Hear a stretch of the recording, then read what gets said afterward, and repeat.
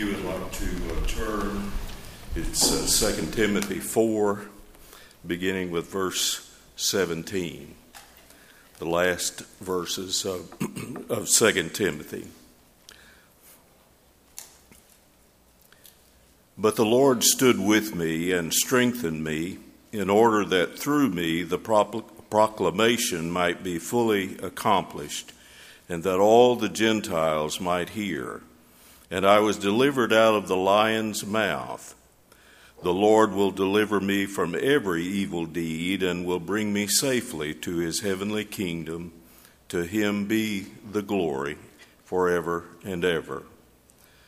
Greet Prisca and Aquila and the household of Onesiphorus. Erastus remained at Corinth, but Trophimus I left at Miletus. Make every effort to come before winter. Eubulus greets you, also Pudens and Linus and Claudia and all the brethren. The Lord be with your spirit. Grace be with you.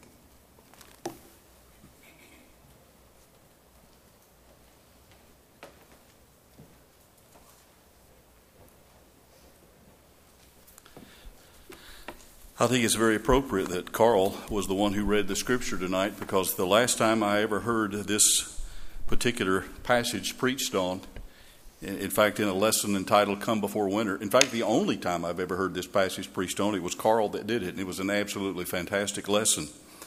But enough about Carl. Thank you for being here tonight. It is an interesting study in demographics tonight. How many of you are over the age of... No, I won't do that. But thank you so very much for your spiritual concern for being here tonight. Some of you may be planning on going over to the picnic for a few minutes after this is over, but I appreciate so very much your being here. And I can certainly relate. I can remember when, even though it's been many, many years ago, I can remember when one of my favorite places to go was Six Flags Over Georgia. It was on the west side of Atlanta. We were on the east side in Gwinnett County. That's where we raised our kids for the most part. And, of course, they loved to go. And I loved taking them. But I can remember almost specifically the day I could circle it on the calendar when I realized I don't like this place. I am so tired. If I just could find a place to lie down, that's the ride that I would like to be on. So anyway, that's when you start sensing. And the next day I got my first AARP letter. But anyway, this is intended to be an abbreviated service, and this will be intended to be an abbreviated lesson. It kind of reminds me of an older preacher who one time said, I have never heard a lesson that I did not get something from. And then as an afterthought, he said, but I've had some mighty close calls. And tonight, I hope that you will get something from this. It's a wonderful passage. It almost brought tears to my eyes just hearing Carl read this, knowing that this is the last words that the Apostle Paul ever wrote. He was in a cold prison cell in Rome. That this old gospel preacher, this aging apostle, bends over a stone table with quill in hand, inkwell nearby. Decades of love and memories are going into the few words that he's writing, which will eventually, of course, become the 16th book of the New Testament. The aged apostle Paul writes verses 9 through 13. If you've got your Bible, follow along. Do your best to get here quickly. Verse 10, Demas has forsaken me, having loved this present world, and is departed for Thessalonica, Crescens for Galatia, Titus for Dalmatia. Only Luke is with me. Get Mark and bring him with you, for he is useful to me for my ministry. And Tychicus I have sent to Ephesus, and when you come, could you bring my books and my notes? I believe that Paul, and I know that there are commentators who agree with me, or maybe I should say I agree with them, that Paul is fully cognizant of the fact that he's going to die in this jail cell. But he'll die while still learning and studying the Word of God to the very end. I think if there was no other takeaway from this lesson than that one, that should be valuable.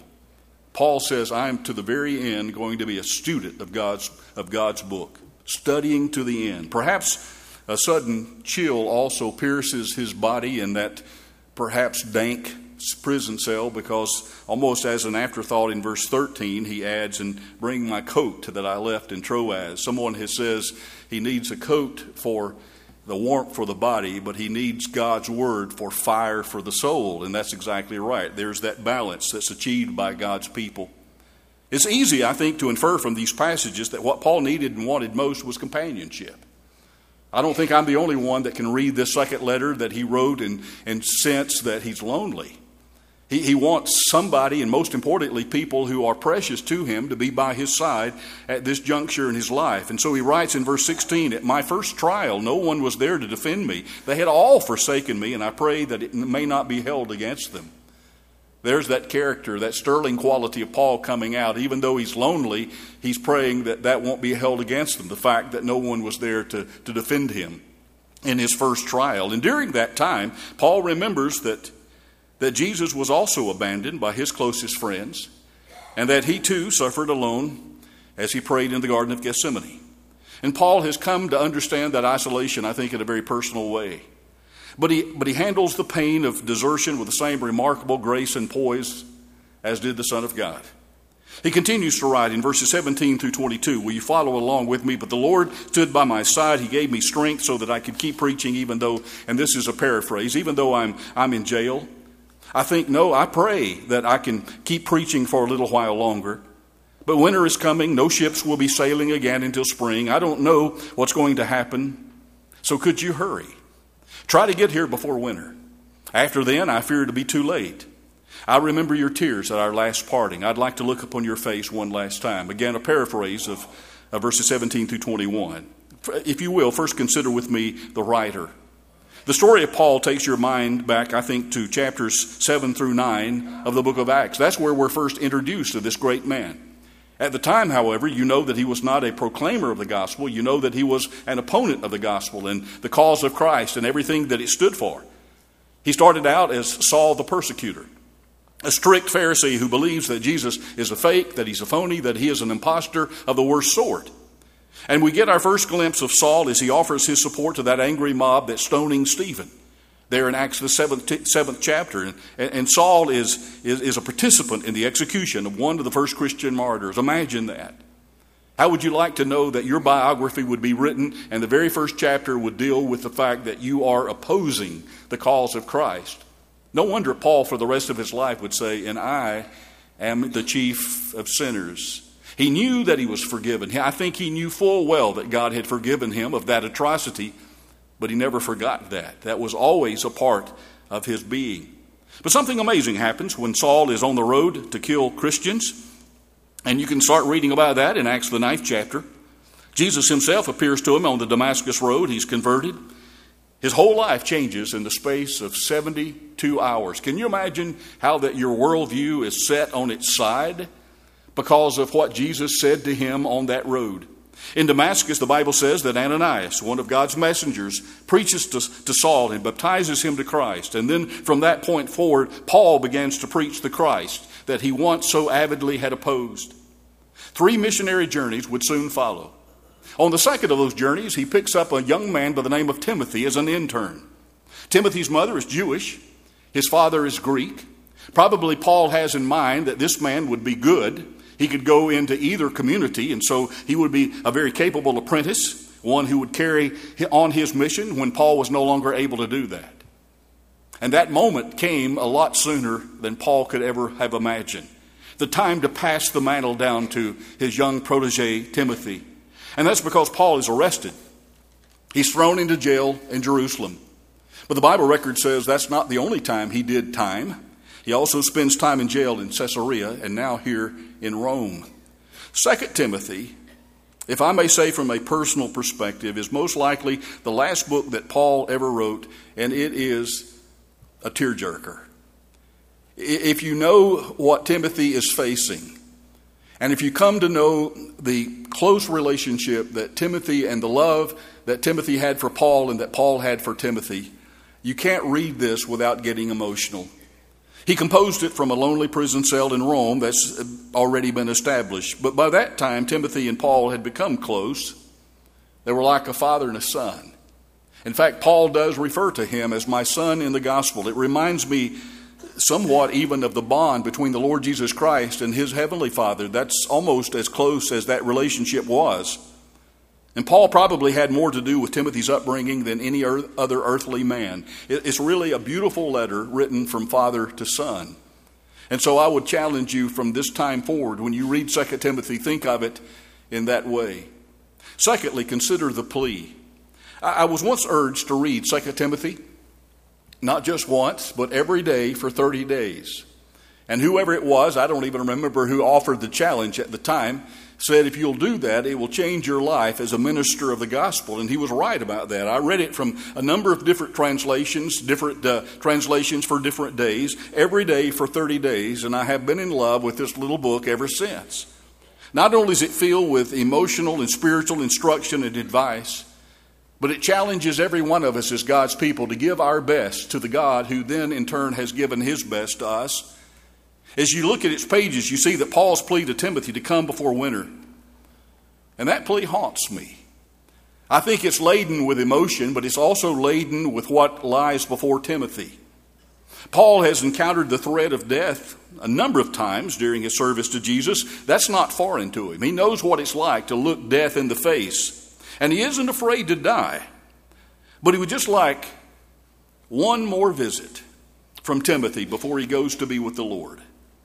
It's almost winter, and soon the ships won't be able to leave port. It's simply too dangerous to sail in the winter months. More than once, ships have tried to beat nature, but they wound up on the bottom of the sea. And Paul has been in 3 shipwrecks already himself, has spent more than a day and a night in the ocean waters. And he knows that if Timothy is going to come to see him, it needs to be now. The window of opportunity is quickly closing. And so Paul urges Timothy to do so before that opportunity passes. Now, we'll never know this side of eternity whether Timothy got there. The Bible just doesn't tell us. We don't know that page at the end of this powerful book. Did Paul go friendless to the grave? Or did Timothy stand by his side as he was beheaded for the cause of Christ? We do know, however, that time is running out for every one of us. That's the impression that I want to make on you tonight. This isn't just a historical study and an insight of the Apostle Paul and the fact that in his waning years he recognized that death was close. I'm here to remind each one of us that our time on this earth is limited. And it doesn't matter if you're 5 years old or 95. Our time is limited. And there's windows of opportunity that we have that we can do God's will and we can render specific areas of service in our lives, but that window will soon close. Either because the opportunity itself passes or because life has passed us by. As William Golden writes in one of his hymns, life's evening sun is sinking low. A few more days and I must go. And that's certainly a biblical thought. I'm suggesting that now is the time. When kids leave home for college, they tell their parents all the usual things. Parents are concerned primarily with their spiritual interests, but they're also interested in making sure that that connection between mom and dad and son or daughter is not lost. And so they make them promise all of those things about what you'll do when you get to college. And the child promises, I'll write, I'll text, I'll email, I'll whatever, tweet and Instagram and all the other avenues of communication that we have these days. And yet oftentimes when they get into that new world with their studies and the new life, they forget to do those things and they don't stay in touch. Our grandparents and even our parents age in front of our very eyes. We plan to spend more time with them. And we often say to ourselves, I need to get over to see them soon. But time is both swift and relentless. And before you know it, our parents are gone. And we're left only with our good intentions. Paul Harvey, many of you know, spoke once of going to the funeral of his own mother. His position and his prosperity allowed him to do many nice things for her, materially speaking, like build her a wonderful house and all the rest. But Paul said one time, I didn't do the little things. How she would have appreciated an occasional call, a little remembrance, just a hug or a kiss more often than I did. It reminds me of a poem by Henson Town that's entitled Around the Corner, and it goes like this. Around the corner I have a friend in this great city that has no end. And yet the days go by and the weeks rush on, and before I know it, a year is gone. And I never see my old friend's face, for life is a swift and terrible race, and he knows I like him just as well as in the days when I rang his bell, and he rang mine. We were younger then. And now we're busy and tired old men, tired with playing a foolish game, tired with trying to make a name. Tomorrow, I say, I'll call on Jim just to show him that I'm thinking of him.